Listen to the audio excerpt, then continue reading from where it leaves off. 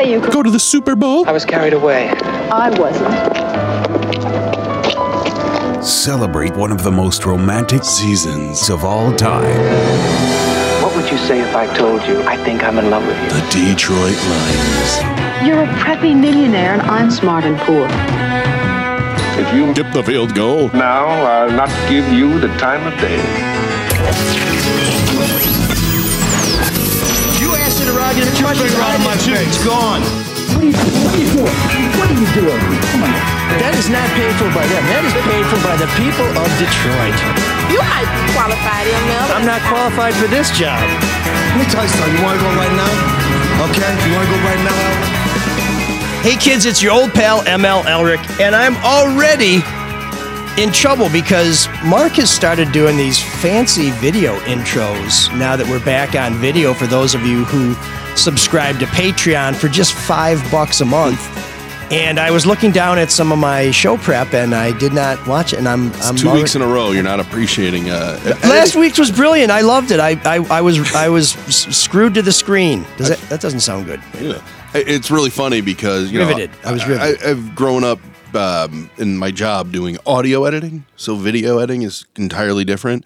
And then I get really discouraged when I think about all these young Gen Zers who can just do it on their phone super quick and then post it up there. It's like, I'm an old man. I've out-aged technology. I did see Tommy Lee Jones there with the late Ryan O'Neal from our Love Story inspired intro, which it's a story about love that came suddenly and unexpectedly and then was taken away, much like our Detroit Lions season. Oh, boy. And Sean Windsor has had his travails while making his travels from San Francisco back to Detroit. And Sean, what were you Sean, were you just looking out the window? Was it a squirrel that got your attention? Oh, where is he? Yeah, there he is. What's up? Somebody's shoveling over there. It caught the corner of my eye, the movement. You're like a dog. Oh, it's nice. No, it's nice to look at. Better than looking at the screen. But ML's on it. Well, you're on the screen, yeah. What's going on over there? But I don't want to see myself. Well, Sean, Mark, and I, but not this accursed wet snow, are all brought to you by our generous sponsors of this show, many of whom are you, our Patreon members. We appreciate you signing up for just $5 a month. You get an ad-free version of the show. You can watch a video of the show. And that's just for $5 a month. It's really easy to do. We have a link to Patreon on our website, which is mlsoulofdetroit.com. And of course, we're brought to you by longtime Red Shovel sponsor, the Aldo Eye Center, who's provided many thousands of Michiganders with state-of-the-art eye procedures, giving them precise vision both near and far without the need for glasses, contacts, or reading glasses. Go to yaldoeyecenter.com and schedule your free evaluation. If you don't know how to get to Yaldo Eye Center, check out Zott, Ford, and Holly because they have got some sweet whips at some silly prices. $200 a month lease for some 2023s. These are brand new cars, by the way. It's 2023, but they're brand new cars. Great deals. We're going to tell you more about them later in the show. And if you play for the long game, which is really the only game you want to play for, Luke Nowacki and Zach at Pinnacle Wealth Strategies can help you get prepared for retirement, can help you come up with a financial plan so that you're not watching the up and down of the stock market. So you're just sitting there letting your money work for you. Luke, Zach, and Pinnacle Wealth Strategies. We'll tell you a little later on the show how to get in touch with them. But all these guys, you can find their links on our website, which is mlsoulofdetroit.com. But I got to start off with a little bit of an alibi. 2 weeks ago, we told you we would have cast members from the Kwame Kilpatrick biopic here. Yeah, I'm dying to meet the guy that played you, ML. Well, we're trying to get him. Apparently, he's booked up because he's, when you look like him, no one's the world's your oyster. Oh, he doesn't look like me. That's why I thought he might be in demand. But we did bump that because we had some other news and because we ourselves want to see what Sean told me is actually a biopic. He may have just been a contrarian. So we are going to have them in a future show. No, and I don't want to see it, so don't speak for me, and I don't know how it's pronounced. Yeah, no, Sean hates stories that just keep repeating, so he's been watching the Lions lose big games. Oh, man. I don't really hate anything, but, Yeah, you do. No, I don't. I don't hate you guys. There's some things. mean, there's at We least should do an episode of There's got to be at least a healthy dose of self-hatred in there. I mean, nobody's that grumpy without having some serious issues about, One of our bonus episodes should just be things Sean hates. And we'll see how long that episode is. I don't hate we could start with room 7609. That'd take up the first hour. I don't hate room 7609. I think we may have some audio evidence to the contrary, but we will get back to the Kwame Kilpatrick biopic. It's a strong. Yeah, maybe when I'm gone in a future show. But the other thing, we do have, and here's something Sean hates. Here's some more Kwame Kilpatrick news. Get the bell ready. Last week we talked to you about the massive house in Novi that was purchased by his wife's company. And if you watched last week's video, or you still can, if you're a Patreon member, you saw my video of going out to investigate where that company is based. This week, or last week, I should say, Robert Snell of the Detroit News reports that Kwame Kilpatrick also purchased a $90,000 SUV. So this notion that Mr. Kilpatrick is broke is fallacious. This notion that Mr. Kilpatrick what was the SUV? Was it a Navigator? It was a foreign car, by the way. So Kilpatrick, who loves Detroit so much, comes back to Novi. And then when he buys a car, he buys a foreign car. So what about his beloved Navigator? Although, in fairness to him, it's Carlita that really liked the Navigator. Her Navi? Wink, wink. When do I get my Navi? Yeah. Yeah, she liked the Navigator. And had driven a Navigator before she became mayor, or before he became mayor, which is how we figured out it was Kwame Kilpatrick. Did we ever tell that story on the air before? It started again. I don't remember. Okay, so there was all this controversy. Steve Wilson and I both reported at the same time that the city spent $24,995, just $5 below the threshold where they had to get approval, to lease a Navigator. Now, Wilson went out there and reported that it was for the First Lady. We knew that, but we didn't have it confirmed to our satisfaction, so we just reported that the police department or the city had leased it. And hey, can I ask you a question about that? So do you think he had it another source on it, or do you think it was just enough for his satisfaction? I think it was enough for his satisfaction because his producer was calling me all week saying, when are you going to say it was for the First Lady? You know it was. When are you going to say it's for the First Lady? Really? So I think they were taking a lot of heat, and they didn't have the kind of backup that made them comfortable they could stand up to scrutiny.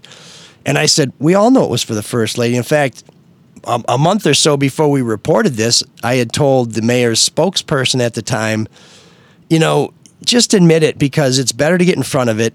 Yeah. If it's true, we are eventually going to get it. And when we get it, we're going to report it and we're going to shove it up your ass. Mm-hmm. And he said, I know you are, but they're telling me there's no Navigator. I said, dude, anyway, so. And you could have been on the end of this. Quit buying prostitutes. You quit buying prostitutes. Because that was his response, and Steve confronted him with it. Yeah, but I've never paid for it in my life. Not with money.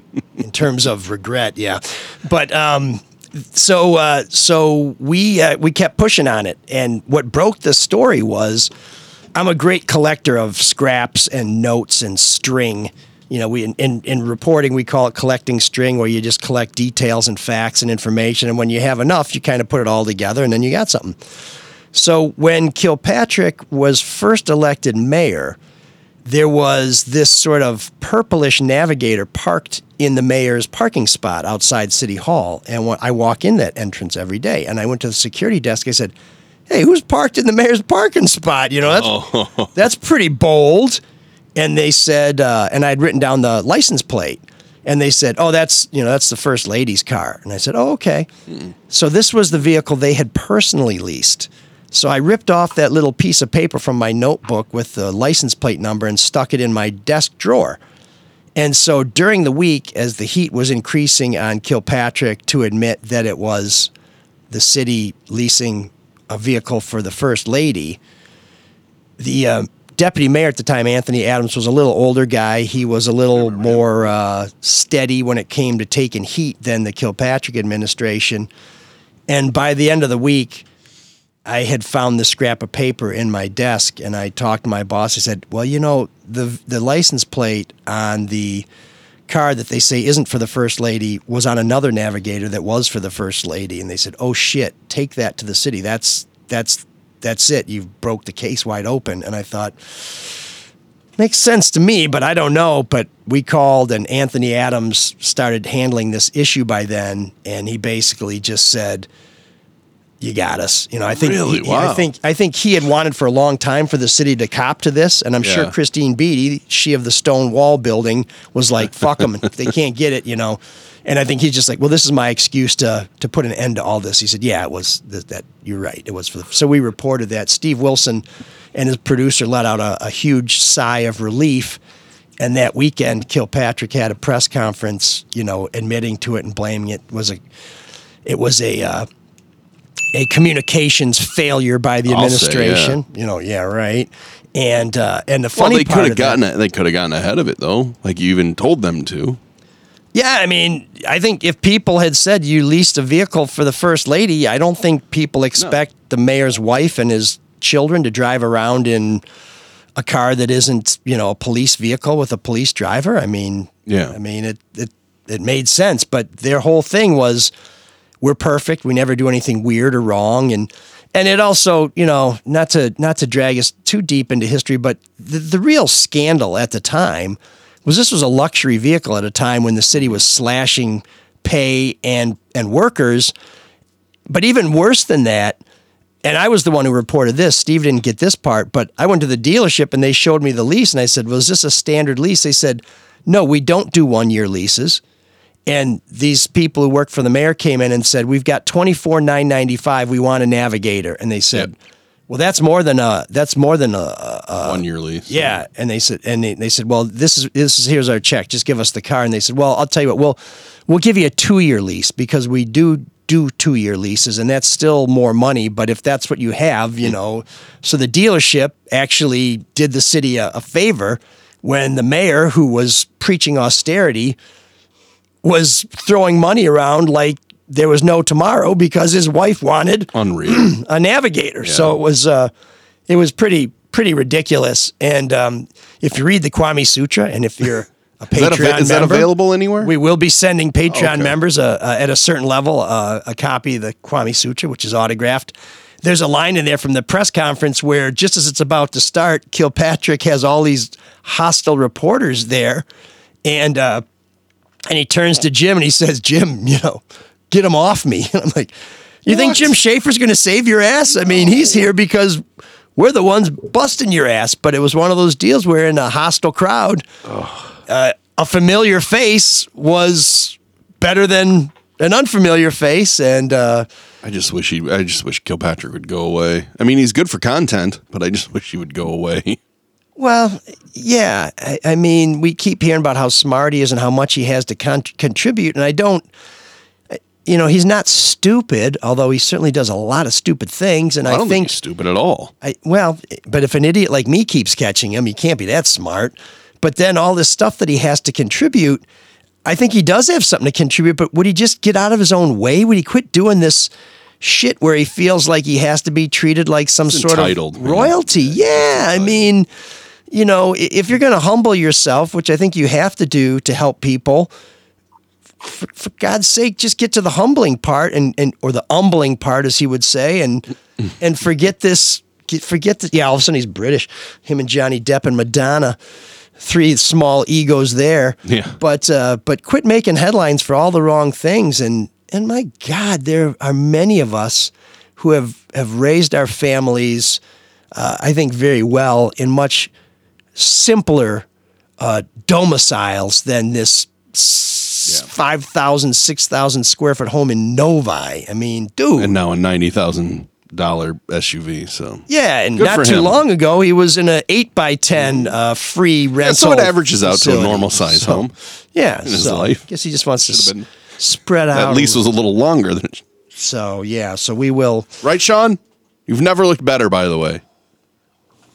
Oh, thank you.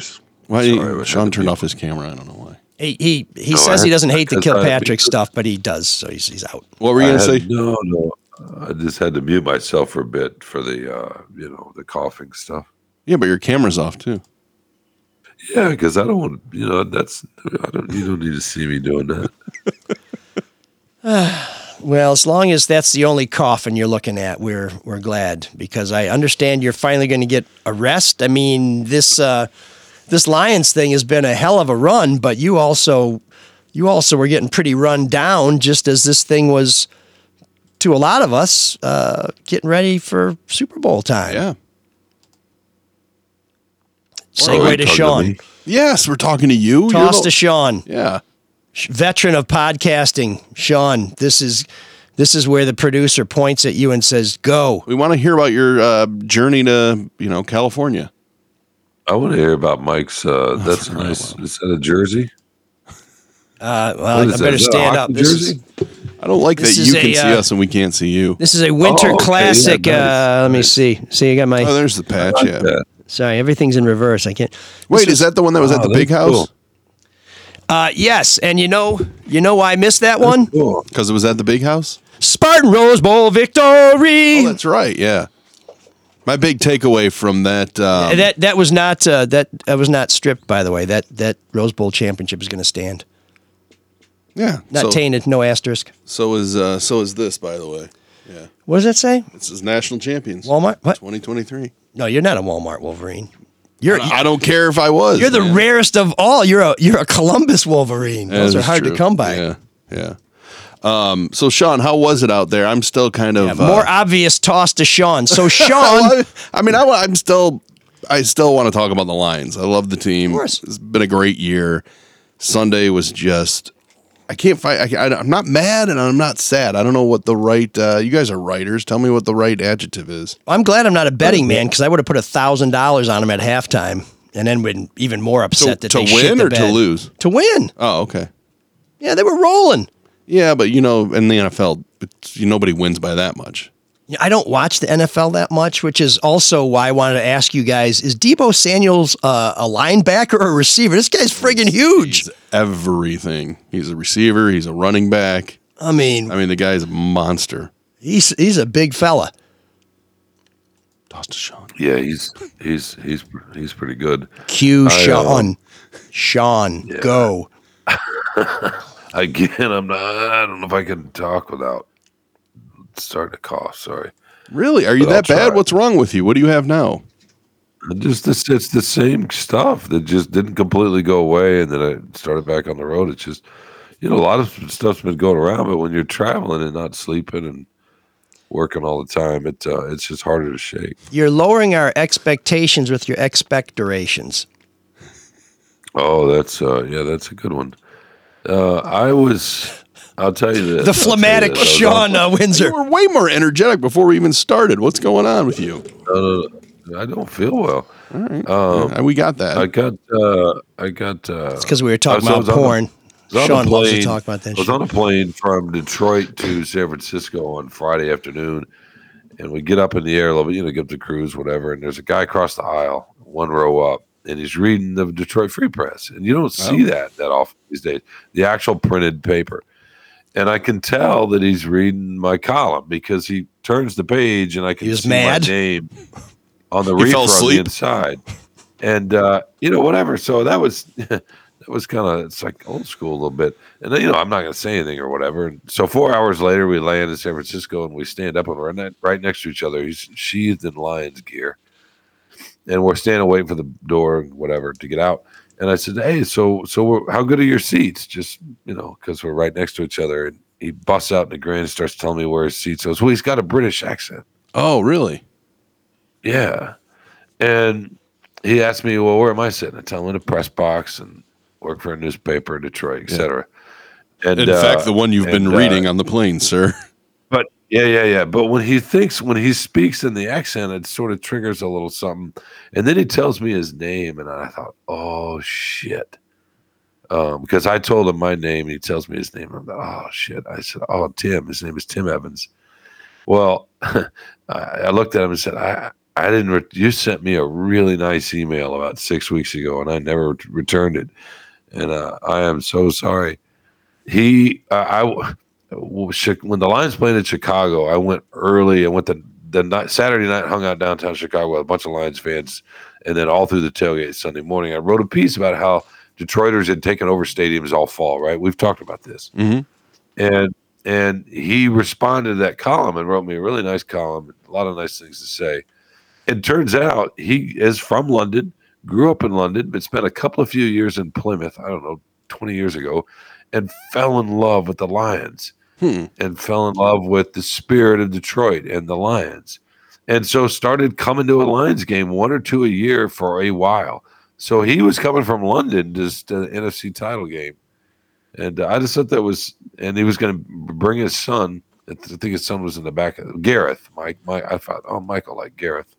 But isn't that something? People coming from all over the place. Yeah, but I could see it going the other way too. There's a lot of people here that like English soccer. I could see going over there. He talked about that, and so I said, hey, I'll come see. I'm going to come take a picture of you in the stadium. So before the game, I went out and schlepped and up across the other side of the stadium. You know how it is, fighting through those concourses, and met him and his son and took a picture. And he was telling me that he's been all over Europe for World Cup, for Premier League games. He's been to lots of different big sporting events, and he's never seen anything like he did 2 weeks ago. He went to the Stafford game. Oh, he did, yeah. God, that was incredible, that game. He said, I've been to a lot of amazing sporting events on the world stage, and I've never seen anything like that. I thought that was interesting. Did Tim tell you that he was written about by Dave Burkett in 2014? Was he? Yeah, when the Lions played, I would just Google them, and Burkett wrote about him in 2014. Yeah. That's funny. That's funny. So maybe he was reading the Free Press to see a mention of himself instead of to read your column. So maybe he's an attention seeker, is what you're saying. No, I'm just saying he's got a history with the Free Press. So yeah, but you're saying it's benign or no? No, I don't know what I'm saying, Sean. So I read that story, and you didn't write about the baseball hat guy. Who wrote about that? Oh, the cap. It wasn't a baseball. It was a beanie, right? Or was it a baseball cap? I thought it was a baseball cap, but somebody else wrote about that. I was wondering, I wonder how they found out about this guy. Did they see him on a blog, or was there something on social media or something like that? But it sounds like you just said, hey, somebody write about this guy. Right? Wasn't he an Irishman or no? Or was he English? This is your story, right? So it just was kind of... This is a different story. You're talking about the Free Press did a story a few days ago about somebody from England who, when he was a kid, there was a Detroiter over visiting and just gave him a Lions hat. Yeah. Oh, that's a different story? That's a different story. So are you guys going to write about any American fans of the Lions? and then there was a story. Do we have any? I heard there's a lot of them all season. I did when I went to Chicago. Then there was the story about the Australian couple who came over for I don't know how also they not fell in American love with it, but yeah, no, I know that.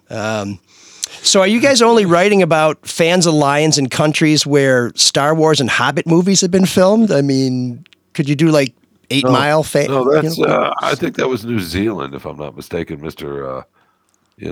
Supposed Anglophile. It's all under the Southern Cross, brother. I hate that you don't have your camera on. I have no idea what you're doing over I just there. like It's the really pulsing bothering me. S. I know, but I'm not doing anything. Why won't you turn your camera on? What are you hiding? I'm not doing anything. I'm not hiding anything. That's what Jeffrey Toobin said. Of course, he did have his camera on and somehow survived all that. What happened with that? That was weird. Sean? I don't know what happened. Sean, you're at like 70% today. Is that what it is? Are you playing hurt? I don't know. Yeah, very. I don't know Jeffrey Toobin, so. For God's sake.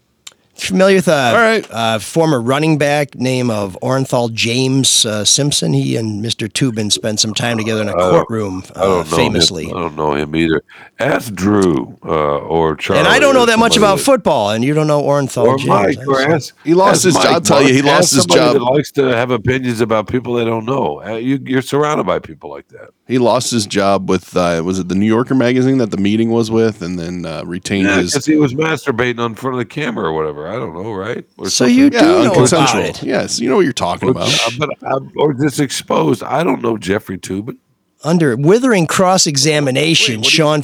speaking about... What do you need to know? Speaking about Sean's... The rules... Sean's rules. We gotta take a dog leg here and talk about Sean's rules. Please do. I listened to the Carlos and Sean podcast. Yes, that was me. And that one? Yeah, and there was this whole digression where Sean goes on about how, Carlos, you're always telling people how to live their life. I don't like to give people career advice. All I ever get from you is career advice. I was pounding the dashboard as I'm listening to this thing on the way home from hockey. I sent Carlos a text that said, oh, Mr. Windsor doesn't like to give people career advice all the time. And he's like, I know, that's all he does. I said, I know. I think you guys were talking about Harbaugh. And I don't want to put words in your mouth, Sean, but I anticipated what Sean was going to come back with was only for people I know. So he'll only compliment women who he knows. He'll only give career advice to people he knows. But who really knows anybody, Sean? Truly. Who really knows what's in somebody else's heart? I guess there's... Yeah, no, I'm not some person to sit up on a fucking ivory tower and dispense advice like that. You know what I mean? That's you sat in this basement in a Naugahyde chair and dispensed advice like that. If certain people call me up, one on the other end of this mic and the other one you texted, both of whom have called me up and said, hey, what do you think about this? And should I do this? And I'm going to leave if this doesn't happen, or I'm going to take this, whatever. And you establish that, then yes. Yes, I think that kind of opens the door when you are not being genuine. I'm not talking about you, or you're trolling or whatever, or you're trying to find your voice. And that's totally different than at the role as a columnist. You're just going to sit there and throw grenades all the time. Look, I get it. Some people want that. That's not me.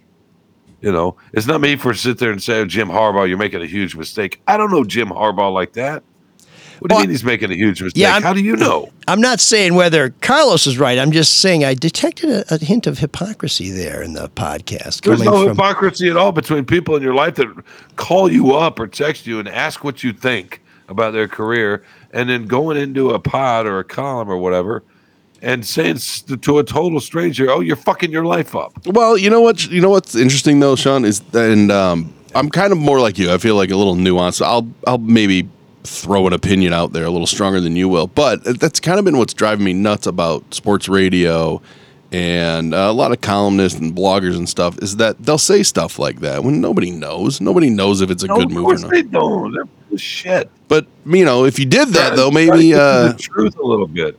What's that? Not Mike. Mike doesn't do that. Mike actually doesn't do that at all in his columns. He's very level-headed. But does that drive you nuts as working in that industry? Does that drive you nuts that those are the people that get attention, the ones that, a little bit gas baggy? It's just the world. It's our politics. Everything works like that. Our politics work like that, right? Yeah, and it drives me up a wall. Pardon me? It drives me up a wall. Yeah, but for every Jerry Seinfeld, there's an Andrew Dice Clay or whatever, right? I mean, it's the same dynamic. Well, here's you're going to have a nuanced little observation comic over here, and then you're going to have somebody over here. You know what I mean? Talking about, but that's comedy. That's, What's the deal with sign stealings? Why is everybody stealing signs? Is nobody stopping? Is nobody yielding? Worst impersonation. It's not too bad, though. Yeah, they tried. I give them credit for trying.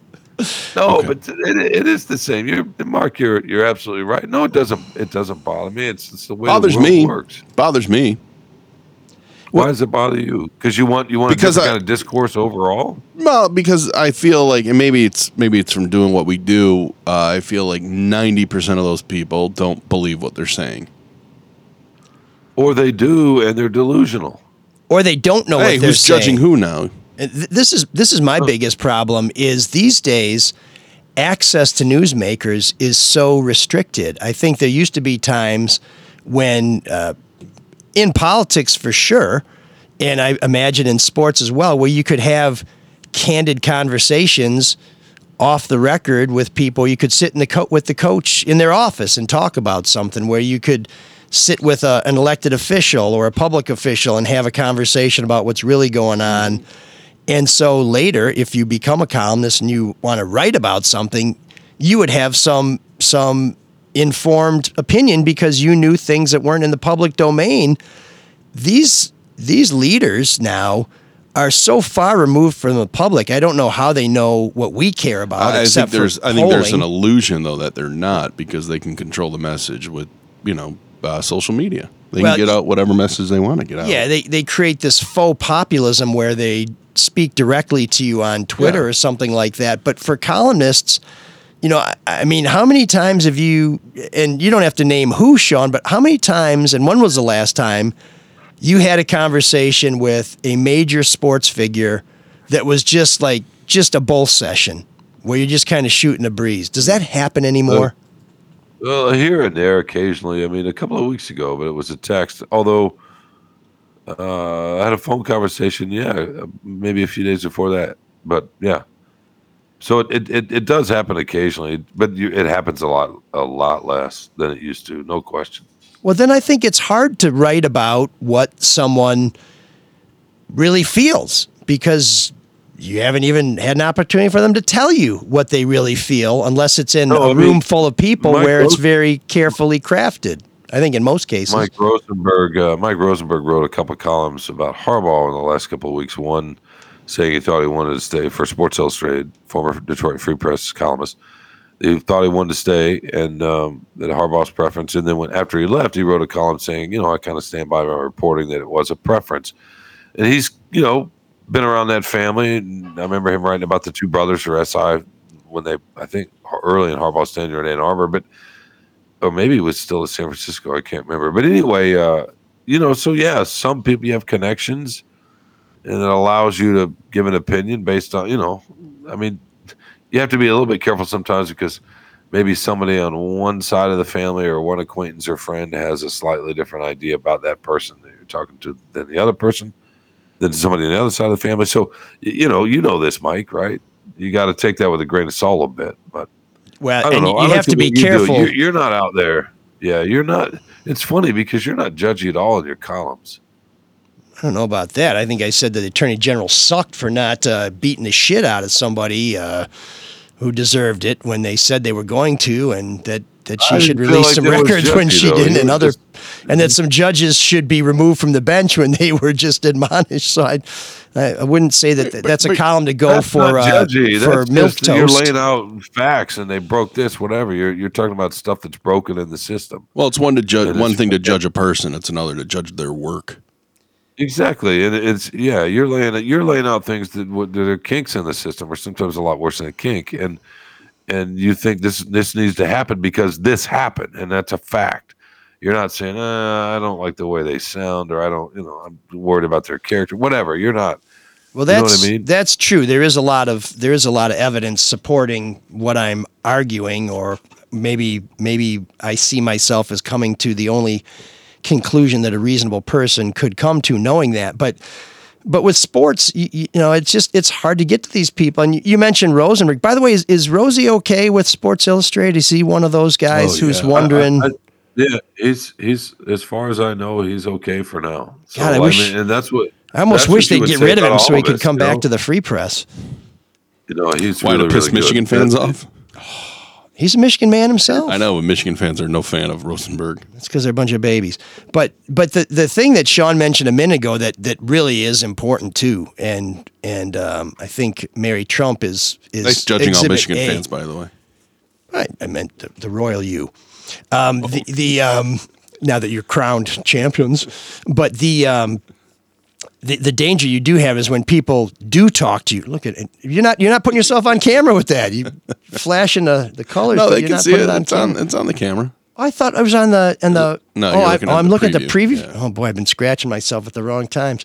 But the danger you have is the people who will talk become. They have an outsized influence because they're willing to talk, and so people go to them. So if you were only talking to members of the Trump family about Donald Trump and all you got was his niece, Mary Trump, you'd have a very different view of the Trump family than you would if you got from Don Jr. and Lara and Eric and, whoever else, Ivanka. So I'll bring that is a danger. I'll bring it back to the Lions then. Were you in the locker room after the game? That's some professional broadcasting there. Screwed up by the co-host of the Carlos and Sean show. I was briefly. So what was the feeling? Was it shock or was it anger? They weren't angry. They were just despondent. Despondent. I don't know if they were shocked. They were just, Campbell looked like he'd been crying in the locker room, and they were just. Penei Sewell was a little bit angry, right? He didn't want to say much. And Alex Anzalone was thoughtful, like he always is, and sat there for several scrums. And Lee McNeil, who was also very thoughtful, the defensive tackle, he was good. But no, they were gutted. Yeah. I don't know if they were angry. They were gutted. Did you see Reynolds or Gibbs? Did they seem like they were particularly down, or were they being consoled, or did people give them space? No, okay. I didn't see that because, when you got to make choices. You can stay and listen to Campbell, which you kind of want to do, or you can go to the locker room, or you can stay and listen to golf, or you can go to the locker room. Sometimes you can do both, but by the time you get to the locker room, you've missed.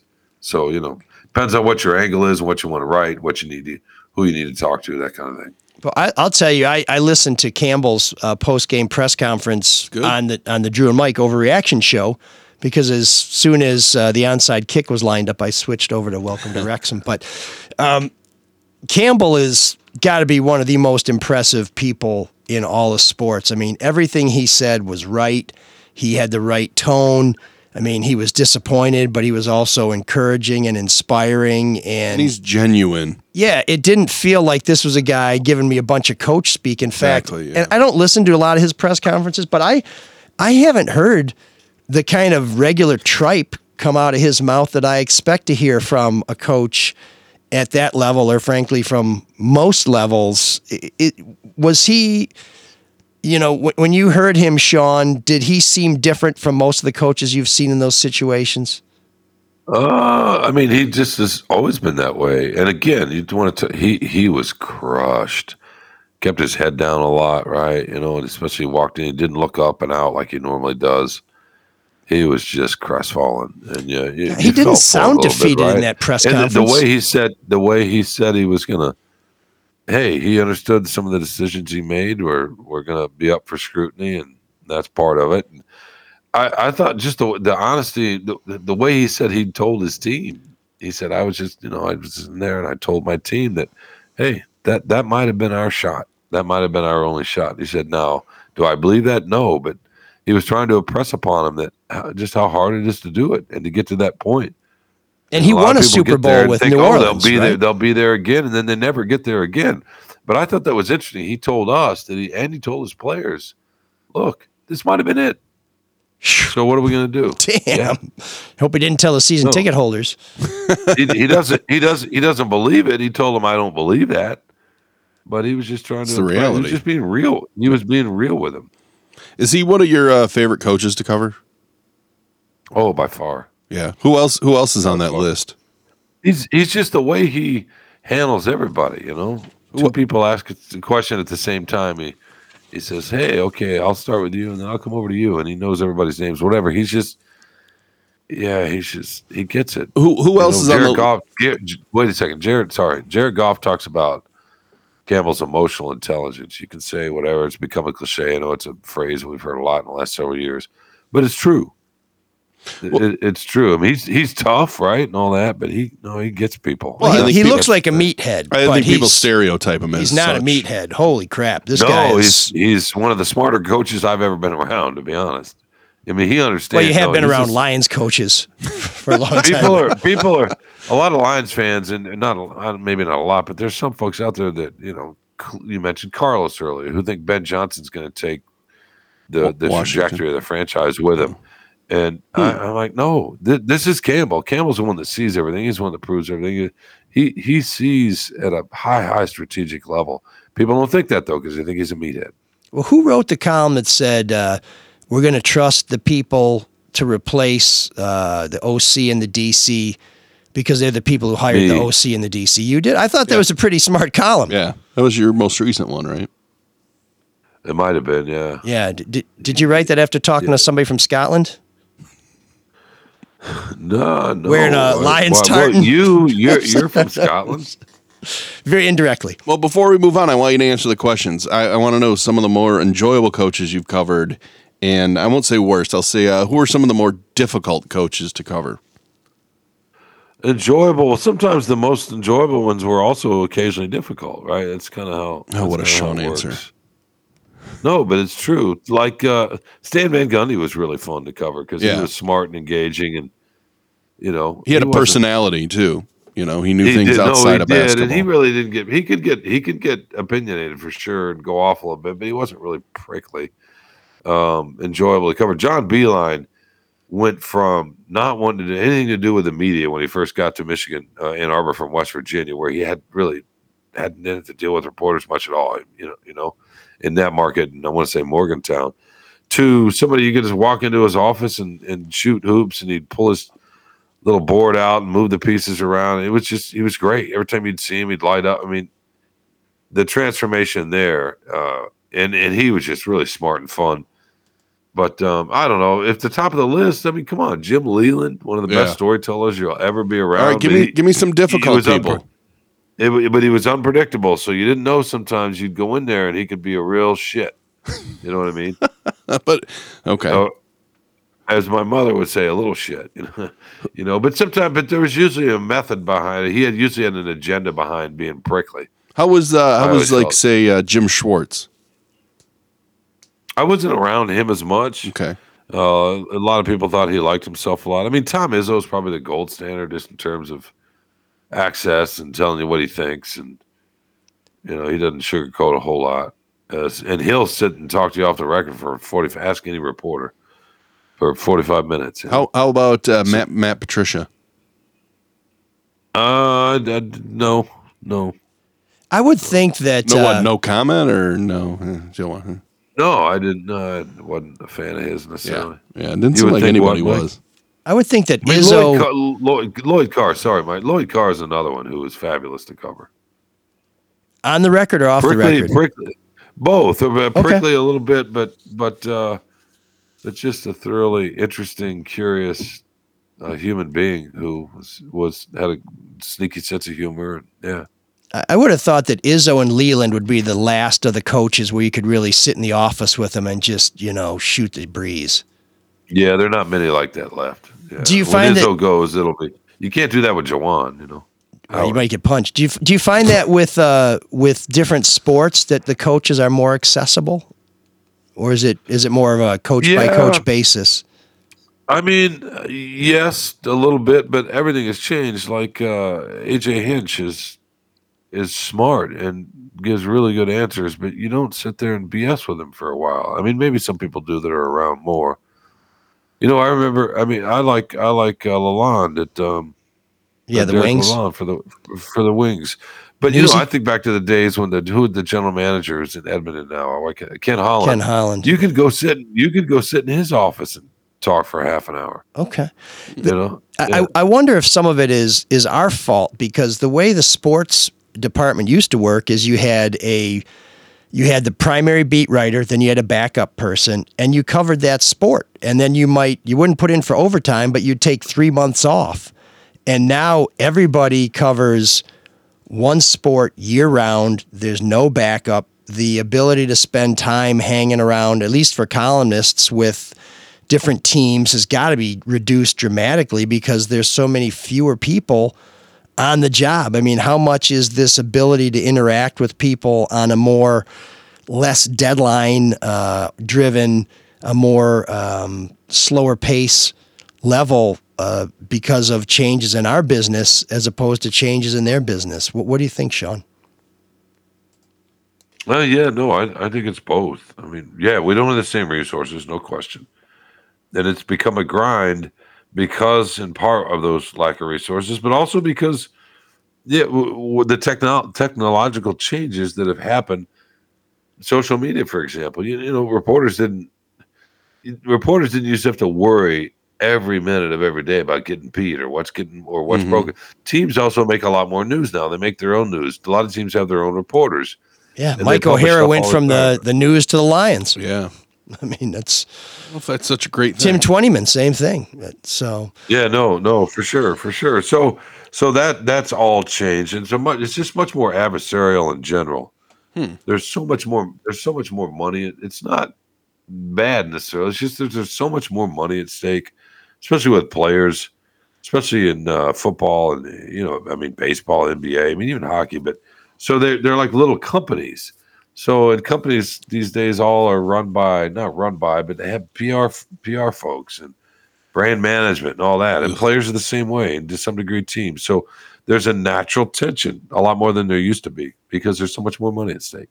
Okay. Well, speaking of money and shooting the shit, somebody you can sit down and shoot the shit with regarding your money is Luke Nowacki. And Zach. How's that for a segue? Zach. Zach's got your back. That's right. Both Luke and Zach at Pinnacle Wealth. Give them a call. Shoot the shit with them about your money, about your resources, and where you want to put that money so it grows for you. So when you get old, that money is actually worth more than it is just sitting in a shoebox. So once again, it's Luke Nowacki and Zach at Pinnacle Wealth. You can give them a call at 248-663-4748. That's 248-663-4748. Because when you call Luke and Zach, they'll make it all about you, sweetheart. Securities and investment advisory services offered through Mosaic Wealth. Inc. member FINRA SIPC. Mosaic Wealth. Inc. is separately owned, and other entities and or marketing names, products, or services referenced here are independent. Mosaic Wealth. Inc. Is there anybody else you want to tell us about, Emma? Well, I got to tell you about my experience with LASIK. It's been 15 years since I got LASIK done, and I have amazing 20/20 far vision. That means that when I look out, I see things better than you. Ooh. Yeah, I'm sorry. It's better than Show perfect. off. Well, I don't like to brag, but the facts are the facts. As Sean says, it's not really my opinion. It's very facts, well yeah. researched You don't need to and rub supported. it in. Jeez. And but here's the difference. That would be like between- me rubbing in this shirt that I'm wearing for you today. Wait, hang on. This shirt, yeah. What does it say? National. Where's it? Are they going to charge you for the asterisk later? No asterisk needed. No asterisk. Oh wow. There you go. Goodness. Tell me more about your fantastic eyes. This may not age well, but unlike my column, which only I can do, Dr. Yaldo can give anybody listening to us 2015 far vision with custom LASIK. Now, here's the problem is once you have reached a certain age, a certain standing, a certain maturity level, like me in my 56th year, your near vision starts to go. That's not because of the LASIK. It's because you need more light. Your eyes, they grow and change like everything else. It's natural. But we start to rely on reading glasses. You see me on the show with glasses. Those are bifocals. I don't need any prescription for the far distance, but for up close, I do need some help unless there's a lot of light. And this can be really frustrating. The great news is that Dr. Yaldo is the perfect answer for you. Those are bifocal implants. These lenses are a revelation. Precise vision up close and far away that won't change for the rest of your life, which I wish I had done that. But you want to wait until you're at a certain point, and I'm at that point, so I'm thinking about it. You'll see the small stuff on your phone again, and for the rest of your life, no new prescription, no more glasses, no contacts, and no reading glasses. You can throw all of them right in the garbage. Take it from a piece of garbage. That's where you want to put them. This is life-changing stuff, folks. You can get a free evaluation and let Dr. Yaldo himself explain it, demonstrate it, and in 2024 and for the rest of your life, you'll see more clearly than you ever have before. So if you go see Dr. Yaldo, make sure you tell him that ML sent you. You can call him at 1-800-308-EYES or YaldoEyeCenter.com. And, of course, we'll have a link to Luke and Dr. Yaldo and Zott Ford on our website because Zott Ford is a longtime sponsor, one of our early sponsors that after a long hiatus has come back. Those are our good friends at Zott Ford and Holly. They're on the podcast and ready to make automotive magic for every one of you out there listening and the few of you who are watching. That's where I got my Explorer from. Love that car. Very simple, too. It's a sweet ride. So that's because Steve Gabara and the gang at Zott Ford take pride in making buying and leasing simple, fun, fast, easy, and most importantly, affordable. Speaking of affordable. Affordable? Affordable. F-O-R-D. Jesus Christ. Although around here you'd say affordable, right? Because you work at Ford's. Go lease a new 2023 Ford Escape or 2024 Ford Edge under $200 a month. That's just 2 C notes. How about leasing a new 2023 Ford Bronco Sport Explorer F-150 Super Cab for around $300 a month? Plus, Zott Ford has zero interest financing and rebates, and you can put up to $10,000 in your pocket. To top it off, Gabara bought 100 boxes of Girl Scout cookies from Fellhauer's daughter Charlotte. Be getting them soon. Co-host of the Charlotte and Dad podcast. How many did you buy? After the show. Oh man, that's 3 weeks in a row. But you never send me the link. You're mazzing me. Yeah, you're mazzing me. I'm ready to buy. You just need to return my call. Mark, you may run into Mark. Tell me about that wonderful man Gabara and what he did. Dropping off a shitload of these cookies. And by shitload, that's not one of the new flavors. It's a gluten-free one. But yeah, you can get him. You can get some of those delicious cookies at Zott, Ford and Holly when you get your new wheels.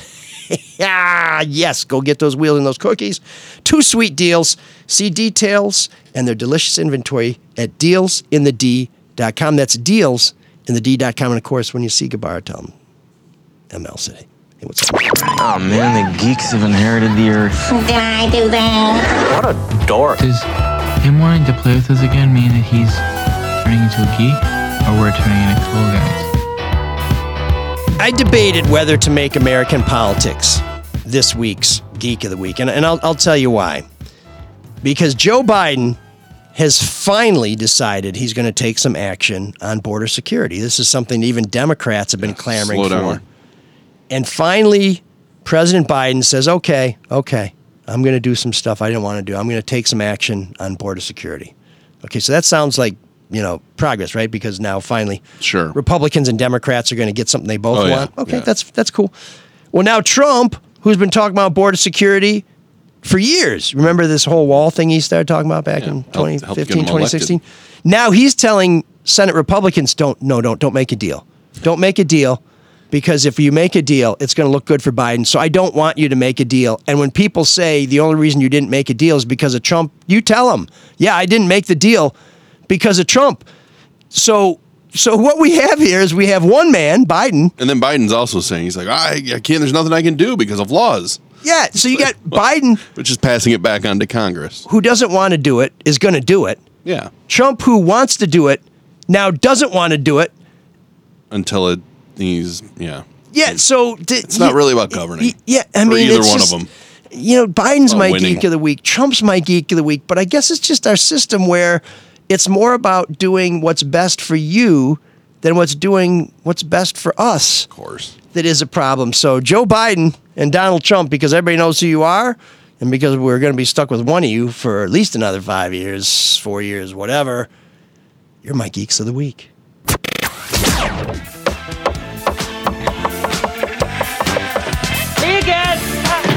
There's an all-night party in room 7609.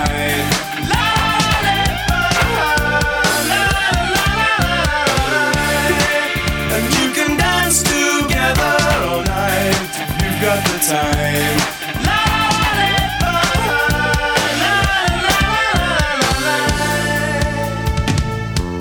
As you know, our resolution in 2024 was to open up Room 7609 not just to new wave deep cuts and obscure bands that really deserve a little more fame than they got back in the day, but to your favorite tracks that haven't gotten the attention that they deserved. And Joe took us up on this offer, and we tell you we want not just a great nomination for a song, but we want a story. And Joe says, I'm picking Handsprings by the White Stripes. I always thought it was some unreleased track since I found it way back in the Napster Bear Share days of the internet. But it was actually a bonus track on the Japanese release of White Blood Cells along with Jolene. I don't really have a story on the band or the song, but I have my own personal story. 2 buddies of mine, and here's why going to Casey Kasem. 2 buddies of mine, and I decided to take a road trip to see the White, okay, that was bad, play at St. Louis in 2005. It was an 8-hour drive and pretty boring since you're just driving across Indiana and Illinois. Bullshit. We left at about 3 or 4 in the morning Eastern time and got there about 12 Central time. We were only 19 at the time, so we just bummed around the city until the concert, went up to the Arch, etc. The concert got out about 11 p.m. Central Time, and we immediately drove back to Michigan because my 2 buddies had to move into their dorm the next day. Good. Golly, Miss Molly. Big fans. Two. We had it set up for shifts for the drive back. 1 person drives, 1 person stays awake in the passenger seat, 1 person sleeps in the back, and we were supposed to switch every 3 hours. Yeah, that always works out. Needless to say, it was a horrible decision to drive immediately back. I had the first driving shift out of St. Louis and was practically falling asleep by the end of it. Well, that's bad until he gets in the passenger seat for the last shift. I'm struggling to stay awake, and then about 40 minutes into this shift, I noticed the car starting to drift to the left shoulder of the highway. Oh. I look over and my buddy is asleep at the wheel. Oh, no. What the fuck is this? Ponderous, man. Yeah. Ponderous. Boy, is it fucking ponderous, man. Ponderous, fucking ponderous. I yell and wake him up and ask him if I need to take over driving, which he said yes. So I had to drive pretty much all of his shift. Oh. And that asshole immediately fell asleep when he got in the passenger seat. Actually, he fell asleep when he was in the driver's seat, so this is kind of to be expected. I was wide awake the whole way back after that scare. Lesson learned that day, always stay overnight for your trips. Oh, it's a great story till he ends it. Go Blue. Oh, wow. See, I didn't stay overnight in Indianapolis, though. We drove back right away the last 2 years after the Big Ten championship. In case you didn't know, Michigan 3 times. When Ben Schmidt and I drove back from the basketball national championship from Indianapolis, we had the same deal, except I started falling asleep. I know. And he said, do you need me to drive? I said, dude, I need you to drive. And he was a rock star. He got us home, and I was like, sorry, man. He's like, whatever. Yeah. It happens. I know. It happens. So thanks, Joe. You get the idea of room 769. This is what we're looking for. So here's the White Stripes with Handsprings. I took my girl to go bowling downtown at the Red Door. After an argument I started because I thought she didn't like me anymore. I can't help it, sometimes I feel pitiful. And of course she's so young and beautiful.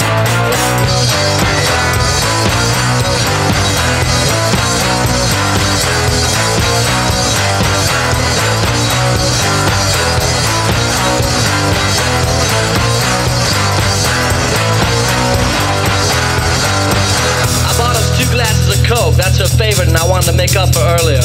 But I dropped her glass and it broke, so I just gave my glass to her.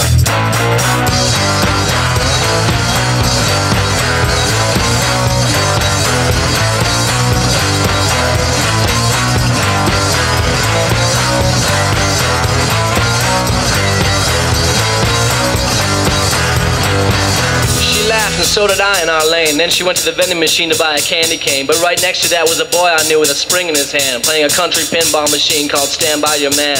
I saw him talk to her, but I stayed in my lane and played my game steady, and was thinking of a day when I'd be too old to throw a ball this heavy.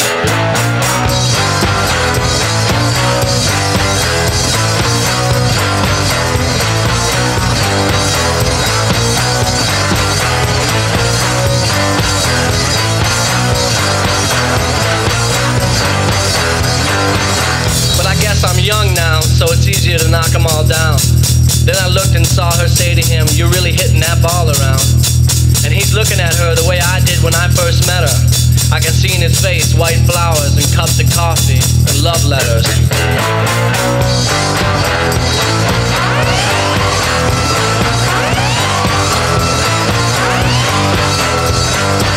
I was sorry to interrupt that game, but I went and did it anyway. I dropped my red bowling ball through the glass of his machine. I said, "Are you quick enough to hit this ball, Mr. Clean?" I was scared to lose her, so I couldn't help being mean.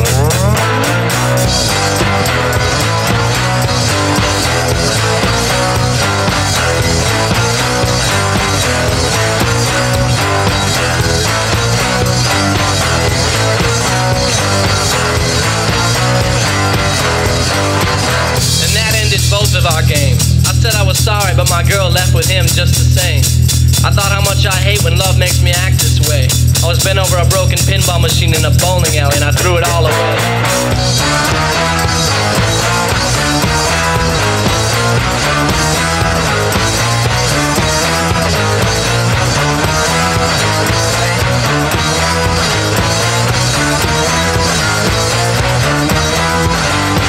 Well, isn't it all just a big game?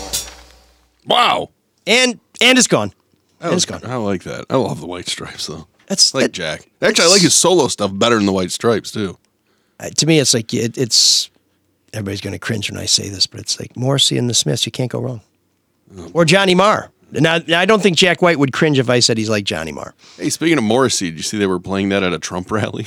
The Smiths? They were playing the Smiths at a Trump rally? Yes, and Johnny Marr tweeted about it. He did, of course. Yeah, of course he did. Well, because David Cameron, the conservative Prime Minister of England, was a big Smiths fan, and Johnny Marr's like, please don't use my stuff anymore. So I was like, well, if you were pissed off about David Cameron, how you feeling about Donald Trump? I don't think they have a say in it, though. I think it has to do with, the arena or wherever it's at has the license to play what they want to play. I imagine as long as you pay the residuals, there you go. I think it's all in the public domain, right? You can't tell what radio station not to play your shit. And Bruce Springsteen, didn't he always say, "I don't want George Bush to play my stuff"? Yeah. Lee Greenwood's like, "No, keep it coming." It happens all the time. Yeah. But that What song. was the name of that song? Oh, whoa! Sean is still with us. Handspring. Yeah. It's kind of Jack Like White hand does with a D? Jay Giles. Yes, HAND springs plural. Hands springs. Yeah, that was cool. I like that. You know, it's even better than that because I was reading about it. So it was released as a single, and I think it came with let's see, where is it at? Only 2,000 copies were pressed and included free with the Pinball Fanzine multi-bulb. So there is a magazine for pinball aficionados, and they gave a little bonus track, and that was on it. But the flip side of it is a song by the Dirt Bombs called Cedar Point 76. So I don't know why I was immediately kind of interested in that. And that song is really, really good, man. And I think the B side by the Dirt Bombs is better than the A side with the White Stripes. That fuzzy guitar, man, I love that. More than just 13. All I know, she looked good to me. Hide on her trail. Plus, it's got hand claps in it. I just thought that was a really cool song. So maybe we'll have to dig up the Dirt Bombs for. I don't know if there's any band that takes me to a certain place and time more than the Dirt Bombs. It's like the Smiths.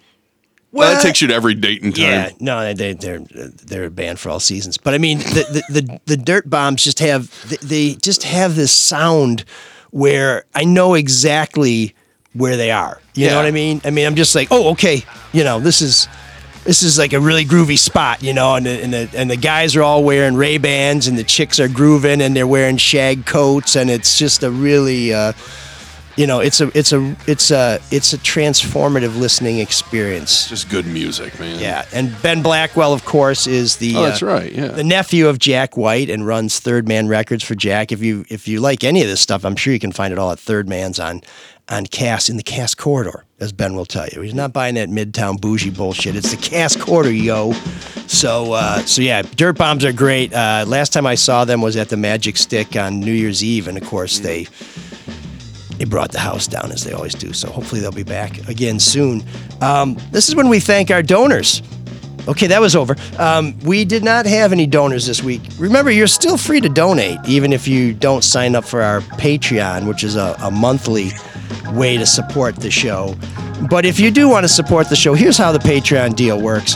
For $5 a month, that's the please let us get what we want level, you'll get an ad-free version of the show, which means you won't get the insertion ads. And you'll get the video of this show, so you can watch us. That's pretty good for $5 a month. Today is so worth it just to see Sean. Yes, his pulsing S. Right, Sean? Right, Mark. And I will say, I think Mark and I are both having good hair days, so you want to catch that. That's right. You were with us early on when you were interested in the person shoveling outside. Oh, yeah, but then I started coughing. And, yeah, it looked like Martin Van Buren with a respiratory infection. Just giving you Martin Van Buren. One of the great presidents. And if you remember your Seinfeld, the very dangerous gang. The 8th president, the Van Buren boys. Back when that's how they did when I was rolling. For $15 a month, which is the Big Mouth Strikes Again level, you'll get the ad-free show, you'll get video, and you'll also get the bonus episode. Our first bonus episode has been cut and will post at the end of the month, which is coming up. Mm-hmm. So if you get in for $15 a month, you will get that bonus episode this month and every month, and it's going to be different every month. We're going to change it up. I think one month we'll talk about our favorite TV shows. Another month we'll talk about some people crazy Sean hates. Michigan news. Oh, well, I don't know if that's going to be like an all-day affair. He says he doesn't hate anyone, right, Sean? Yep. Okay, there we go. So, No, I don't. Sorry, I was on mute again. I know. I'm just giving you a hard time. For $25 a month, that's the work as a 4-letter word level. You will get everything that we mentioned before and an autographed copy of the Kwame Sutra Musings on Lust, Life, and Leadership from Detroit Mayor Kwame Kilpatrick. And one of you guys maybe could give me a glass of water? Yeah, I'm on it. I'll bring it over to you right now. Okay, thank you. Yeah, why don't you just scoop up some of that yellow snow? It's lemonade.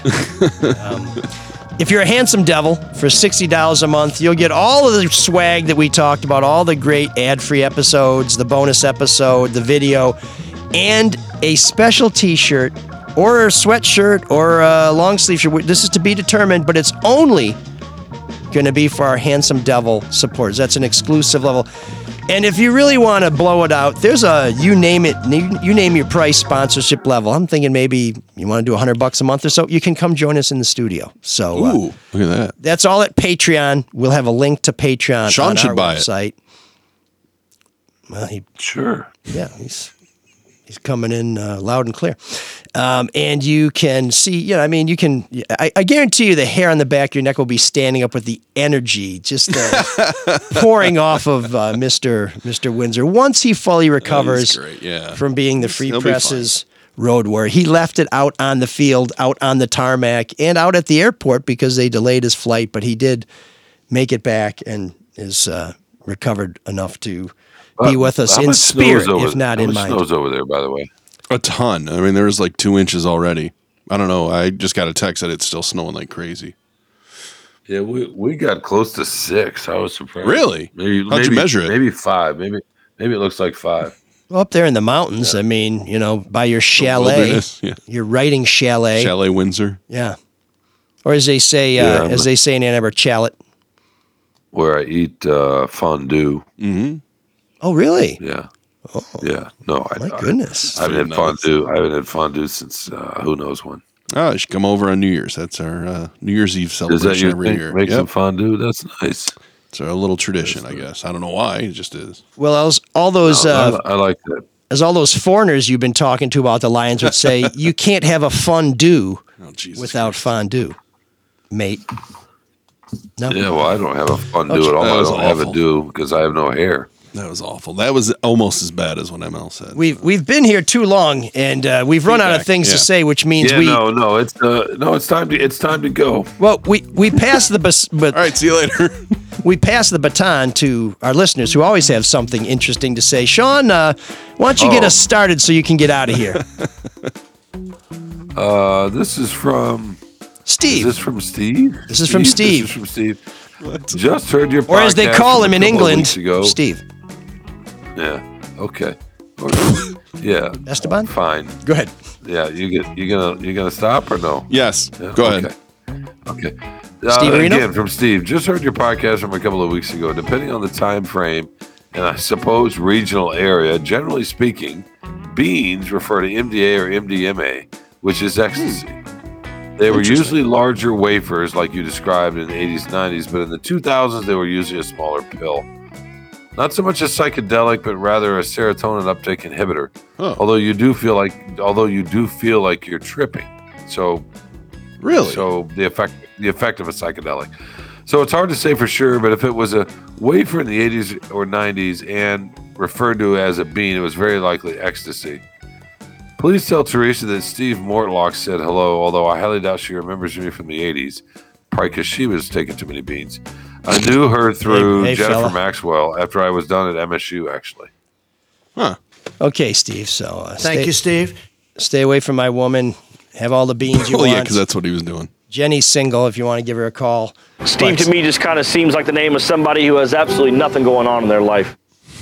But very well versed in the pharmaceuticals. So, I know. I kind of like the guy. I'll hang out with him. And, I don't want to cast aspersions, but it does seem like Sean's serotonin is a little inhibited today. So maybe. I know he needs some of those beans. Maybe He's out of beans. Had a breakfast bean burrito out there in Ann Arbor. Right, Sean? Yeah. Was somebody really shoveling snow earlier in the show, or was he just hallucinating? Is it really even snowing? Was that a dragon shoveling the snow? Was he melting it with his fire? Whatever you guys think. There's nobody out there now, so maybe it was a mirage. I don't know. Don't act like you don't know about drugs when you do. In Fargo, with the big. Remember the Fargo guy shoveling at the end of the driveway? Yes. Who tells him about the funny looking fella out at the lake? Yeah. Yeah. All right, you're free to go. You need some rest. With the wood chipper. Yeah. I would tell you get caught up on your sleep, but you seem to have done pretty well over the last hour without our advice. Oh, yeah. I wish I could have been sleeping. That would have been nice. But then I would have missed you all and, would have been sad. Is it really especially Mark.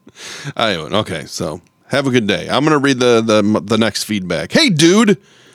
As someone who drove a Zamboni at the Yak for a decade, I can confirm all of us use the snow pit as a urinal at times. This is referring to Al Sabatka, who got let go by the Red Wings for peeing in the snow pit. So this guy's saying, hey, where he worked with the Zamboni, they peed in the urinal all the time. It's a giant tank with fresh hot water flowing into, plus ice shavings, seemingly harmless. Have to believe there's more to this story. That said, please don't use my name on the show.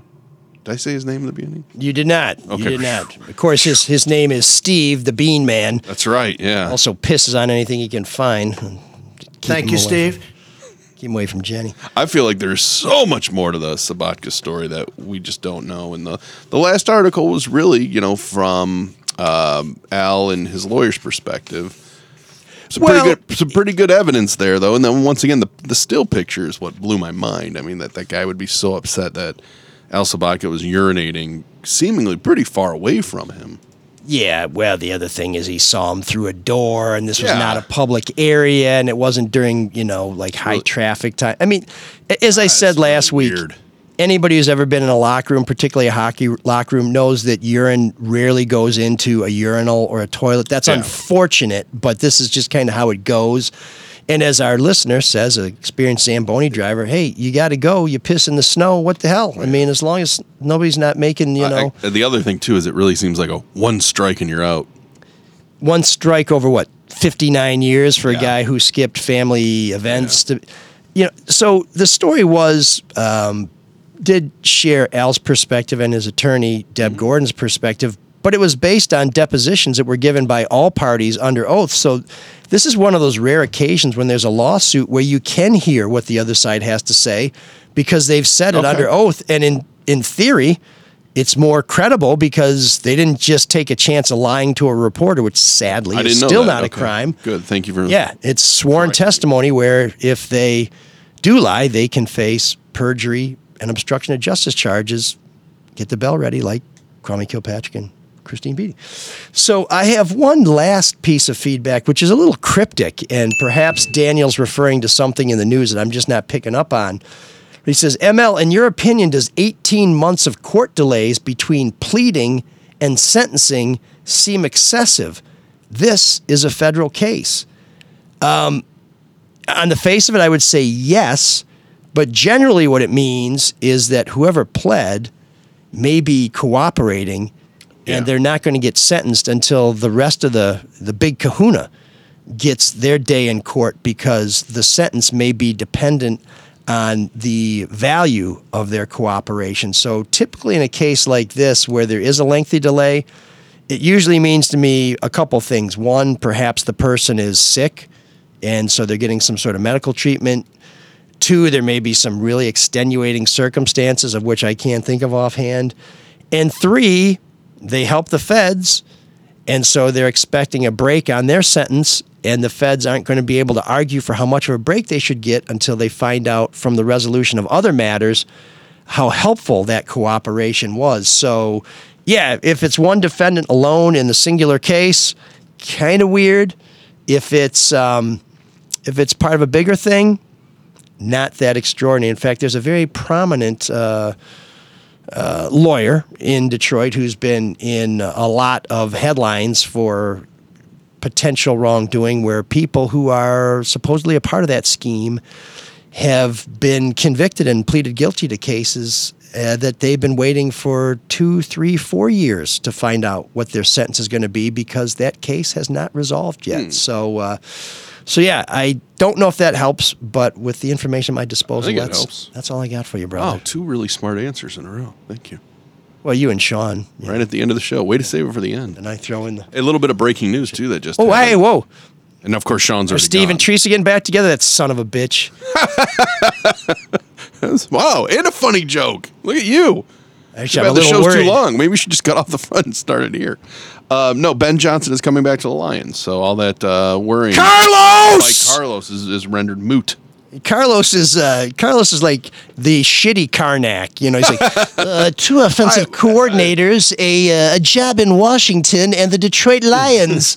Let's open the envelope. It's like, oh, that's not what I expected to be in there. In his defense, I mean, it was pretty heavily reported that he was going to go to Washington. So, I don't know. I guess that's good having him back, right? Does Daniel Snyder still own Washington? He No, doesn't. no. They forced him to get rid of. Magic Johnson owns part of it, right? Oh, well, then that might be a job you want these days. I wouldn't want to work for Dan Snyder, so God, no. I couldn't blame him for not taking that gig. But there's still a lot of openings in the NFL. Maybe is Johnson definitely coming back to the Lions, or he may be a candidate elsewhere? He informed the Seahawks and the Commanders that he's staying in Detroit, per sources. It's reported by, oh boy, I hope I'm not being duped by the internet here. Tom Pelissero, who I don't even know who that is. Uh-oh. Oh, he's with the Insiders, the NFL Network. Oh, okay. It looks like. All right. So. Well, if Adam Schefter, who works for the NFL, tells us that, then I guess it's true, right? Isn't he the guy who gets his marching orders from agents? Yeah, and from Mr. Editor, or whatever. He wrote that email to one of his sources. I mean, Woody. I'm going to put the blame on Woody because he retweeted it. So Woody Woodruff? Yeah. Oh well, shit. Then it's solid, man. Woody's the man. Pro Football Focus too. Only guy who likes the Smiths more than me. Yeah, there you go. I go see the Smiths United, and he's in the front row. I feel like, I'm kind of not showing out for the guys. Woody's there, man. Before we jump, what do you think about this Harbaugh thing? Harbaugh leaving? Are you heartbroken? Are you happy? Am I heartbroken? No, not at all. Are you relieved? Well, I'll say a little bit. Boy, do we have enough time? I feel like I'm going to give an ML answer. I'm a little bit surprised. As long as it's well told. And I'm surprised, and I'm mad at myself for being surprised because it's painfully obvious that this was his intention the whole time. If he could get back into the NFL after rebuilding Michigan, he would. I mean, look how much he flirted with Carolina. Why are you making that face? Carolina and Minnesota. It's clear he wants to be in because the who's NFL. been surprised? This is the third year in a row. I was surprised. I thought it was a little... Really? I thought it was a little bit of wanting to be wanted, wanting to create a little, leverage with the university. That being said, the university finally gave in to one of his contractual demands in the 11th hour, which, if that's the case, I don't know why he wouldn't just give in early on to lock it down. But I don't think it would have mattered. I think he was just gone if the Chargers wanted him, and they did. That being said, losing Jesse Minter hurts, the defensive coordinator. Losing Ben Herbert, the strength and conditioning coordinator, hurts probably the second most behind Harbaugh, because that's the guy players spend most of their time with, the strength and conditioning guy. I mean, that's a personality-driven thing, and everybody loves him, so that really sucks. And they're going to lose Jay Harbaugh, of course, because he's going with Daddy, and it sounds like Mike Hart's gone. So college football, a lot of it is continuity. You don't want this attrition. You want people to come back. So I don't know. They've already hired Ben Herbert's assistant here to be the lead guy, so I think the structure is pretty well set in Ann Arbor, so I'm not mad at Harbaugh for leaving. I'm glad he's doing what he wants to do, and, that's I don't know why people would be mad at him. Yeah, I mean, this guy, mission accomplished, right? He said he was going to do this, and he did it, and he took a lot of heat along the way, and to my mind, he did some shitty shit along the way, too, but hey. He was fun. You got to admit he was fun. No, not a fan. Oh, glad to see him gone. And he got me this new shirt, so. Oh, yeah, I like that. It's nice. It's yellow armpits, too, huh? That's cool. Did they come with those? Or is it Mace? No. But, no, I mean, this is a guy who climbs a mountain and then looks for a higher mountain. So anybody who's surprised that he's leaving has been delusional. Do you think it's easier to win a Super Bowl or a national championship? I mean, I think they're both impossible. I don't know how anybody can expect to do either one. So I think you pick the place that matters the most to you, or you pick the goal that matters the most to you, and you go after it. To him, I think it's just all about winning. It's all about being the best. As much as he seems to love his dad, it seems like maybe he didn't feel like Daddy loved him enough. But that's okay. He's always got to prove something. It's like, now I can sit at the table because Dad had a championship at Western Kentucky and John kicked my ass, and now I think the guy is just ultra competitive in every aspect of his life. Of course, to succeed at that level, you have to be have the blinders on. And I don't know. I'm kind of rooting for him in a way. I hope he does well with the Chargers. I really do. I mean, I wouldn't mind seeing the Lions beat up on him, but.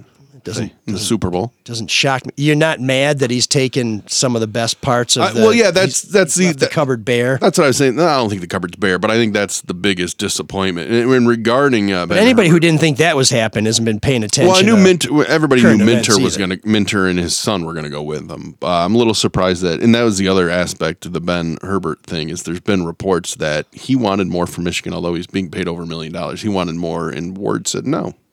Oh, wow. Okay. Not a big fan of Ward. Well, I'll tell you what. I don't know many Michigan people that are happy with Ward Manuel. I think anybody who's been paying attention to the mess that athletic department's in shouldn't be a fan of Ward Manuel. But the only thing I actually admired about Michigan in these negotiations is that they weren't going to give Harbaugh every single thing he asked for. And in the end, they did. And he still left. I mean, the good thing... They didn't, though. I don't... Or they didn't give him the no matter what you did, we'll let you get away with At the very last second. But, by then, the damage is done. The die is cast. And he's gone. Well, congratulations, and you know what? Santa Ono, because you might finally get to be an important person at your university now that Jim Harbaugh's gone, because he was the president of that university. Oh, without a doubt, he was the most important employee of that university. Maybe the most important employee in the state of Michigan. Government employee? Highest paid, but probably. Now that Slapdick is gone. That's not unusual, though. No, I know. I understand. Slapdick, is that literal? I think the facts speak for themselves in that one. That's the only part of that case that isn't contested. But, no. Could you imagine 2 years ago thinking that these schools both have new head coaches going into next year? I mean, it's kind of crazy. I could imagine Michigan State having a new head coach because people were calling for Tuck's head for a long time. But Harbaugh... Harbaugh finally beat Ohio State, right? So if Harbaugh hadn't beat Ohio State... then everybody would have wanted him gone, too. Well, I wanted him gone in 2020. Sure. And Jeff Rieger is a fraud. I wonder what he thinks now. Well, he's a weirdo. He's bizarre. He's the Carlos Menares of I'm glad I was wrong. I'm glad I was wrong, and I'm glad Ward was really slow to fire him. So congratulations, Ward. Your inaction makes you look like a genius. Yeah, I think there's going to be a lot more heads rolling at Michigan athletics before. Why do you say that?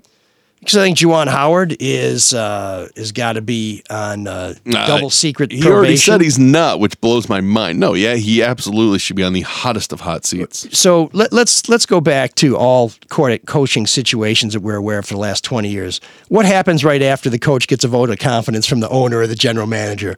They're gone. And speaking of Ward, I mean, he gave the volleyball coach a raise and then fired him 3 months later. And there's no letter of, what's it called when you fire somebody? You have to write a letter. I forget what it's called. There's a termination? Or? Yeah, a termination letter. Okay. There's none of that in his file. And nobody knows why this volleyball coach was fired.